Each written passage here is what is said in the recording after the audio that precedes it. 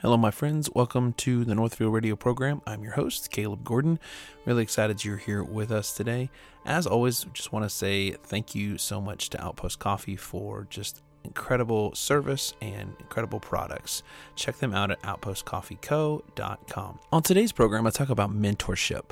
And the world in which we live is just in desperate need of good, godly mentors. And I sit down with my friend Lee Kanakis today, and we talk about mentoring young men with a biblical worldview. I think it's so important that young men have a biblical worldview because the world in which we live is in desperate need of older men teaching younger men how to walk this thing out called the Christian faith. So I hope you find this conversation helpful and encouraging. Welcome to the Northfield Nation, Mr. Lee Kanakis. How are you doing, sir?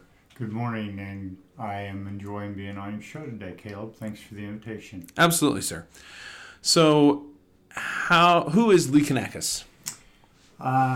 Lee Kanakis is just a guy who loves God and who's had opportunity to work in a couple of different arenas, both education and business. And that's kind of where my interest in mentoring grew, as a group of students approached me about maybe doing some mentoring with them a little over 30 years ago now. 30 years. You don't look a day over 25. Thank you very much. You're kind.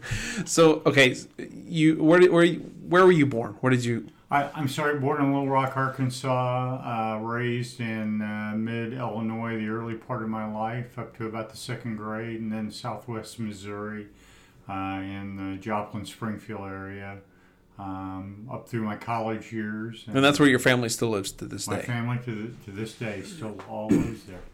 Awesome. And so you went to Bolivar, correct? And the little... I went to Bolivar, obscure college over there? Yeah, in the early 80s. Actually, I attended college in Joplin and then wound up working for my first kind of real full-time job at a Christian college in Bolivar, Missouri. And what Christian college was that? That would be Southwest Baptist University. Oh, okay. Yeah. So, and you moved, how did you get to Bartlesville? Served in Bolivar for roughly 14 years and then went to work for the Missouri Sports Hall of Fame for about 2 years and worked for them, and then with a Nike-sponsored, which is now the buy.com of the PGA, worked as a tournament coordinator for them, and then moved to Bartlesville to become the financial aid director at a Christian college here, and then took another job at a public university. It was not really the best decision for me, and so I then pursued my job with a business company here in Bartlesville. Sure. Awesome. So I brought you on today because I think mentoring is something that needs to be addressed, because I think that there's not, maybe there is mentoring that's happening, but maybe it's not, there's not a big light shown upon it. Mm-hmm. I know a couple guys that have done some mentoring stuff, but I wanted to, you're doing this actively, and I wanted to sort of kind of get your idea. What is mentoring to you? What does that look like? Mentoring is just providing an outlet for college students to high school or college students to be able to share part of their life, to ask questions beyond parental units. I'm a real strong supporter of students should be talking first to their parents, sure, and using them as a group, being engaged with their pastors and youth ministers where that is. But sometimes there's just a little bit of a gap that is kind of created there. And so I think that you can kind of hone your skills and to work on that. There are well over nearly 100 scriptures in the Bible, in the Old Testament and the New Testament, that either predict or show a mentoring relationship or really speak to a mentoring relationship. Probably my favorite is Proverbs 27:17, which says, "As iron sharpens iron, so one man or one person can sharpen another." Sure. And then again, also later in the Bible, it talks a lot about older men taking care of younger men, older women really speaking into younger women's lives, and I really do promote that. I do think that it does need to be pretty gender specific, men for men and women for women. I agree. There are some crossover there, but by and large, I think it needs to the bulk of the time stick, with very gender driven. So, have you noticed? I feel like there's a lot of younger guys that don't want to talk to older guys, and they struggle with that. They like to sit, and I think maybe that is partially to do with the youth ministry mentality to some degree, because we separate into. And then I'm not an anti-youth group guy, but I just think it's interesting that we segregate our young folks and we put them in a room with 30 to 40, 50 to 120 of their own age, and they sort of kind of look at the old, quote-unquote, old folks as those curmudgeons over there. And we don't really listen to some of the knowledge that they have. And probably some of the best conversations that I've had are with men and women who are older than I am by leaps and bounds. I just turned 40, and that's. But in my 20s, I had conversations and relationships with guys that were in their 60s and 70s, and those were amazing conversations and things that I gleaned a lot of information. So why do you think it is that we have a generation that doesn't really see a benefit in having relationships with older people? I think there are two extremes that really fall in. Part of this is that a lot in our society, students no longer have two parents involved in the home, or the home may be split. And I think one of two things on the extremes. These are the extremes. Number one, students feel like that older men are trying to be too much like them, trying to be hip, trying to be that, to the one extreme. And the other one is, and I put this on older men like yourself and I mean adult men, is that we don't think we have anything that really we can say to younger students. The other thing is that a lot of times I think we're viewed as being more parental figures. Yeah. And so one of the things that I've really learned in mentoring is not to jump on every little thing that they may say that I don't agree with. Let them finish their story and then begin to eat that in small bites about what you want to address with them. Sure. And what you see as a major problem. I've had students who have used profane language, and I have not jumped on them because they're merely trying to express themselves. That wasn't directed at me, and we'll work on language at a later point, or maybe how to express ourselves. But I think you find those two extremes, and they view adults as maybe trying to be too judgmental. Even expanding that to the church at times, of thinking it's too regimented depending on the denomination, or if I were to ever share this with somebody in my church, I'd either be thrown out of the church or they tell everybody. Sure. Because in a time of strong social media, not very many secrets anymore. No. And that is one thing related to mentoring is unless it's just very extreme, like you're going to do harm to yourself, you're going to do harm to somebody else. I consider that to be kind of a covenant between the two of us, and I'm not going to talk to your parents about that. I'm not going to talk to other people about that and go, hey, did you know what Johnny or Susie did? Yeah. That's not going to be a part of my conversation. Break that trust. Yeah, that's not. While I try to be transparent with my life with them, I also don't want to break a trust to the best of my ability with them. That is going to happen just because of the difference in age, but I try not to break that trust. Yeah, well, that's good. What's been the best mechanism for you to be able to reach younger men? There are four major things that I pretty much safeguard. One, which we just talked about, was just some confidentiality, as long as it's, not anything very extreme. Number two is always in a public place. Always meet with them in a public place, whether it's a restaurant, a park, a mall, whatever it is. We try to build our things around that. The third one is I always want you to tell your parents about me. At some point, once we start to build a relationship, I don't want them blindsided. I don't want them thinking I'm trying to undercut them. And the fourth thing is just to teach them about being on time. Not so much being on time like we're going to meet at 5, but setting aside a time and not allowing something. Well, I decided I want to go do this. Sure. Of just kind of dishing it off. If we're going to be in a relationship with each other, in terms of talking and mentoring, I need for it to be a little more prioritized in your life. How important do you think, in mentoring, how important do you prioritize accountability? It's very important. It's very important. From the original 7 guys that I started with, that 70 people showed up at the university campus when we announced we were going to do this. From that original 70, it went to 11 and then down to 7. And quite honestly, from those original guys, I've done most of their weddings, or been to their weddings, or been in their weddings. Wow. I have 2 that I'm the godfather to their children. Are you serious? Wow. I am. So I take those original 7 guys. I talked to 2 of them today alone. Really?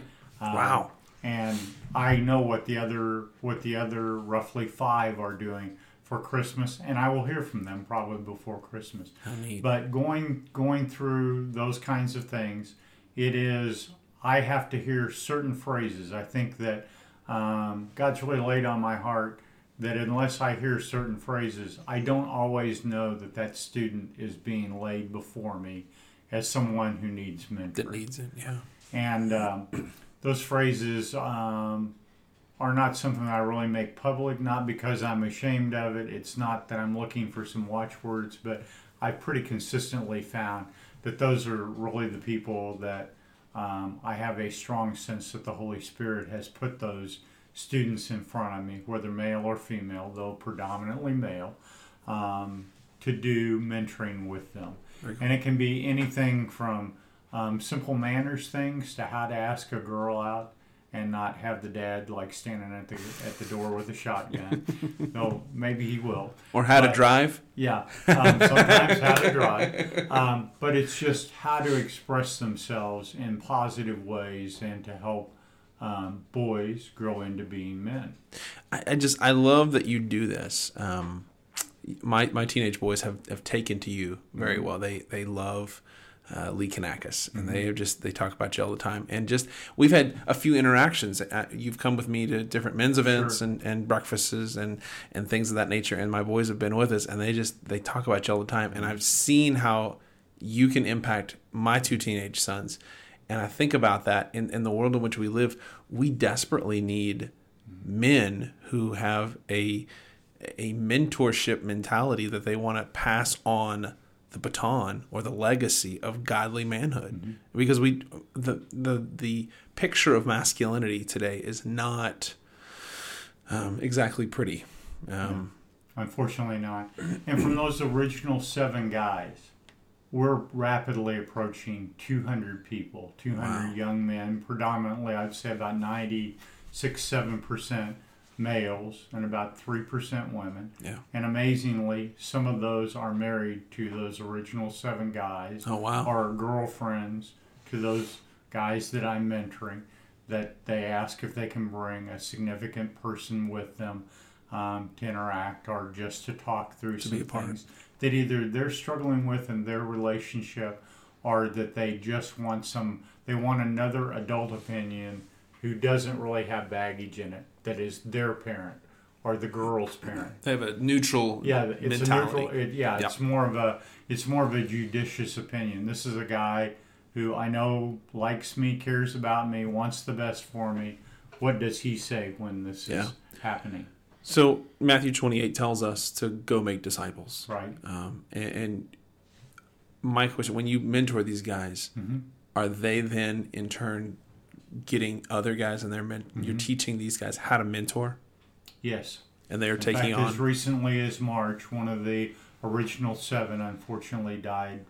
And he, one of the other guys that I mentored was at the funeral, and he visited with 3 guys that the deceased member of my group, was mentoring. Oh, wow. He stepped up and picked up the mantle to take over where he kind of left off. That's so good, because you see so many stories in the news and on social media about how just men falling short, and right now that's huge. I mean, you see this, the world's dark, and I heard this illustration. I love this. We need to be like diamonds on a black felt. When light is shown, that reflected light hits and just penetrates the world around us. How important is, as a Christian man, how important is it to have regular Bible study? It's very important. I mean, everything I do is based around the Word of God. I either tell the student to stop me when I give them advice or when I give them direction. I ask them to stop me and say to me, where's that in the Bible? Or what biblical principle is that related to? Yeah. Because I say, if I can't do that, it doesn't mean that I'm lying to you, but you don't have to follow that if it's not going to be in God's Word, and if it's not going to be a biblical principle. Something like trust, honesty, those kinds, steadfastness, patience, those kinds of things that you see in the fruit of the Spirit and that you see all through the Old Testament and the New Testament with either prophets or the people of God, or even through Jesus and the disciple into Paul, Timothy, and Barnabas, and clear through to Revelation, quite honestly.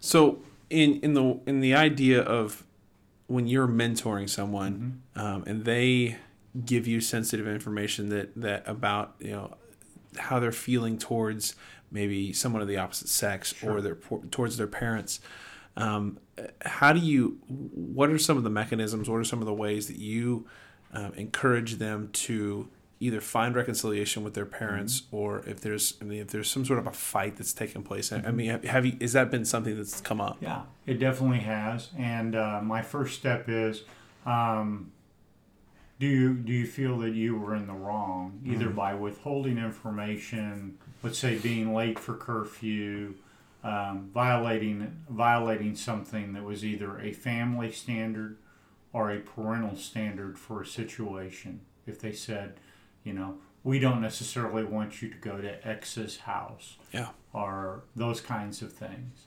And they've given you pretty good reason for that, other than just like, I don't like the kid. I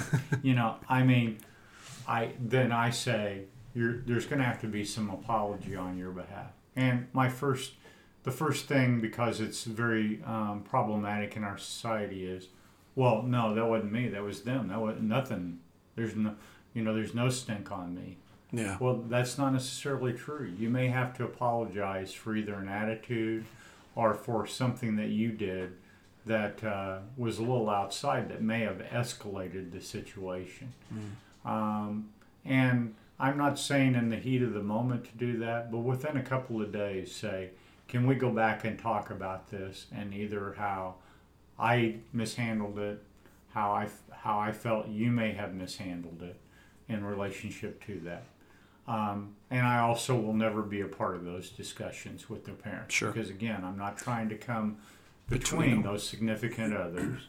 I'm trying to enhance those relationships. So good. And to help those students learn how to problem solve, how to mediate a little bit for themselves, and then how to begin to deal in society if something goes wrong in a restaurant, or with a friend at school, or those kinds of things. How to handle those in a patient yet strong way, a biblically based way of resolving problems. Not to spread it all over school, not to take it out on somebody else, but to do that. Not to consider that they've turned to black and they don't exist anymore. Yeah, they do. Let's go ahead and address that on some level. Sure. Yeah. So let me go personal. What has God been showing you lately? Okay, that's a really good question. It's in the last couple of years, I've had some minor health problems, some things that have caught my attention. I mean, they're minor now. At the time, they seem more major, But he's really taught me about patience and just about continuing to get up and to move forward, even in situations I don't lose my temper as much as I once did in my life. I try to be pretty even keeled, not only for the students that I'm mentoring, but within my job, within my relationships with other people. I just find that having kind of that patience and long suffering that's talked about in the fruits of the Spirit are very important. I'm not going to say that hasn't taken work. I mean, oh yeah, absolutely. Sometimes, I have to really You and teach me myself both. to keep my mouth shut. You and me both. In the immortal words of Billy Joel, you got to leave a tender moment alone sometimes. I mean, not to over-explain it, but just to kind of let it run its course. Yeah. To say things and then let those kind of soak in and to do that. Because we live in a society of immediacy and quick service and those kinds of things. And sometimes it may, in a healing process, it may take a month or so for someone to forgive you if they feel like they've been wronged by you. And the same may be true. It may take a while after I'm sorry is said, or I was out of line to do that. It may take a while for those chords to be Oh, rebuilt. absolutely. I'm sorry is not, or please forgive me is not a magic, okay, yeah, Jedi mind trick it away. But it's still, I think it's the most appropriate first step. It is. To say, listen, I was wrong. And those I don't know if it's just me, but those are hard words to say. I was wrong. And sometimes you have to say it even if you weren't wrong. Yeah. But to get the dialogue started. To get it going, sure. Yeah. That's one of the things in my Christian walk, I've seen just the struggle to sometimes find the ability to give forgiveness to people that you feel like don't necessarily deserve your forgiveness. But Jesus, he's forgiven you and I of far more egregious things. So it's one of those things that I think is important. Everything from denying him to doing physical violence when they thought they were going to do that, denying him in front of other people in the garden at the end of his life and even a little bit earlier, of just looking at him and going, I don't really understand where we're going. No. And that's fine. I mean, that's part of the transparency of the disciples that I see. And even the people in the church in Acts and other places all through the New Testament. I see that again. So what's one of the best ways that you could, if you're sitting down with someone and you want to try to help them find a path to victory, what's some of your first advice? Again, it is to, as much as you can, keep your mouth shut early on and let them express full thoughts. Sure. And they may not have full thoughts, which is frustrating for some adults that are well-spoken, are well-read. That may be very hard for you to do. But because they may not even know what they're struggling with yet. Let them express it to the best of their ability as to what is happening in their life or what is going on related to them.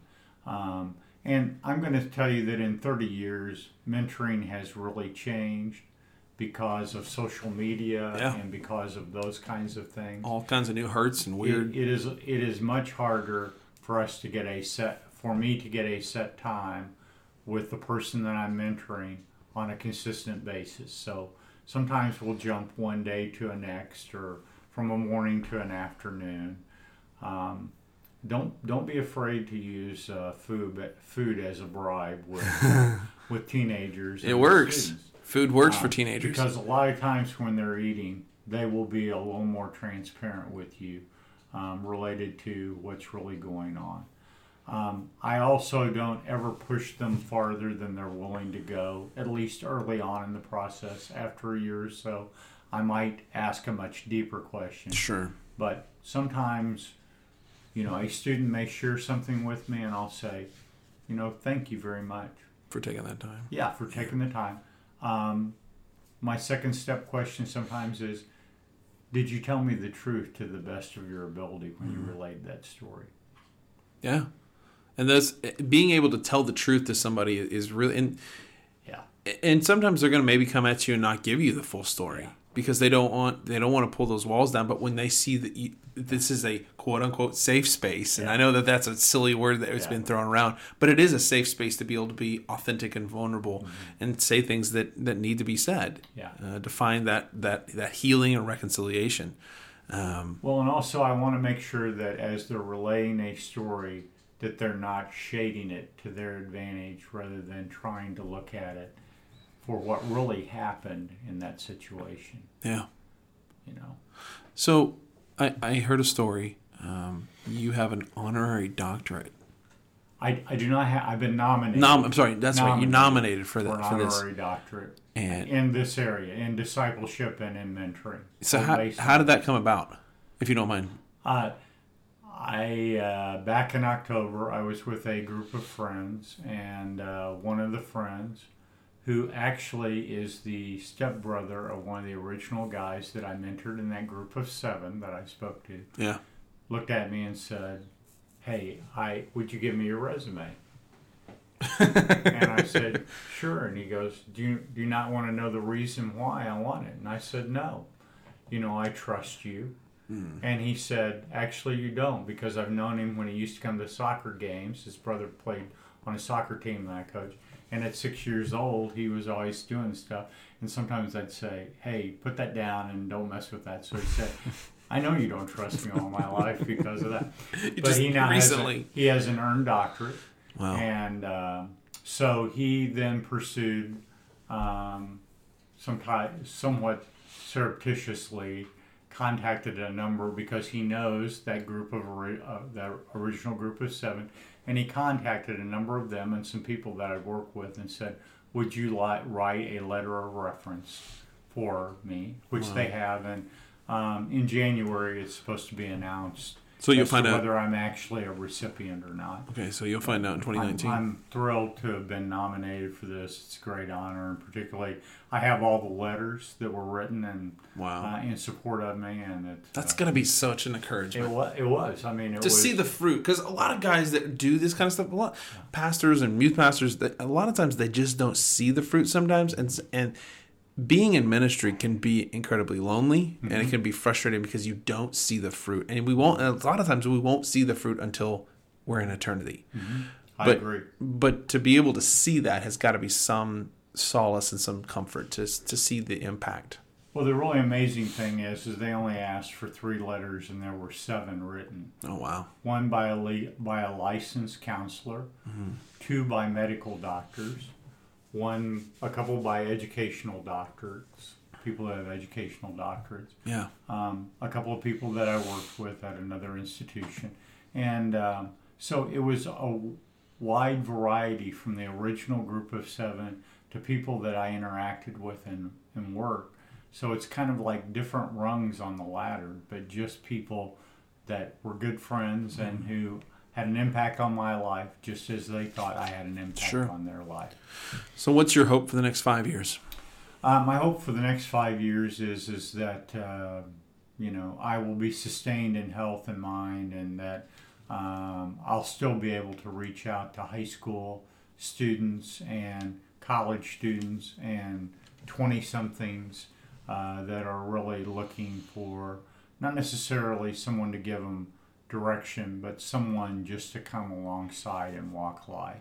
In some cases, it's because I've already gotten through some of the things that they're struggling with. Sure. Graduating from high school tests, knowing what your college degree is going to be, those kinds of things. But to then move forward related, just helping them to move forward and to really find their way in God's way for their life, and to grow, to be great husbands, great wives, if it's females, to raise great kids, to have an impact for Christ in their workplace. So cool. And those are the things that I want. Those are big. Those are not the things that draw attention to me, but they point to the one who guides me. And that's why God tells us that if you humble yourself before Him and do His will, He's going to exalt you. And I think you're doing that, my friend. I really do. But it's to point attention at Him. It's Absolutely. not to say, When I say that we're around 200 guys, that's not to draw attention not to you. It's saying that God's drawn 200 Yeah, Jesus has done incredible things through you. Yeah. Absolutely. Yeah. Well, thanks for taking time out of your schedule to come and just share about mentoring, about your heart, just to give us the information about who you are. Would you dismiss us in prayer? Sure. Thanks. God, thank you for what you did, not only in the birth of Christ, but through the life of Christ and even his death for our sins. Yeah. God, we recognize that every day we see people around us who are hurting from big things and small things, but nonetheless, they have a hurt. God, may you just continue to put your people in front of them. And God, when we don't have words, may you just direct us either through a touch or just understanding, a gaze of listening to help them so that they know that someone cares and that someone is grounded in you. Yes, in Father. Jesus' name, amen. Amen. Thanks, Lee. Appreciate it. That was such a fun conversation to have with Lee. I really hope it encouraged you and challenged you. You never know when you can make an impact in someone's life. I really want to encourage you guys this week to pray about finding somebody in 2019 to encourage and to love on and to pray for. It might just change the world. Love you guys. To find out more about the Northview Radio program and Caleb Gordon, go to www.calebgordon.com. This program has been brought to you by DSR, a technology company that has been investing in Bartlesville families for over 35 years. DSR, we deliver technology.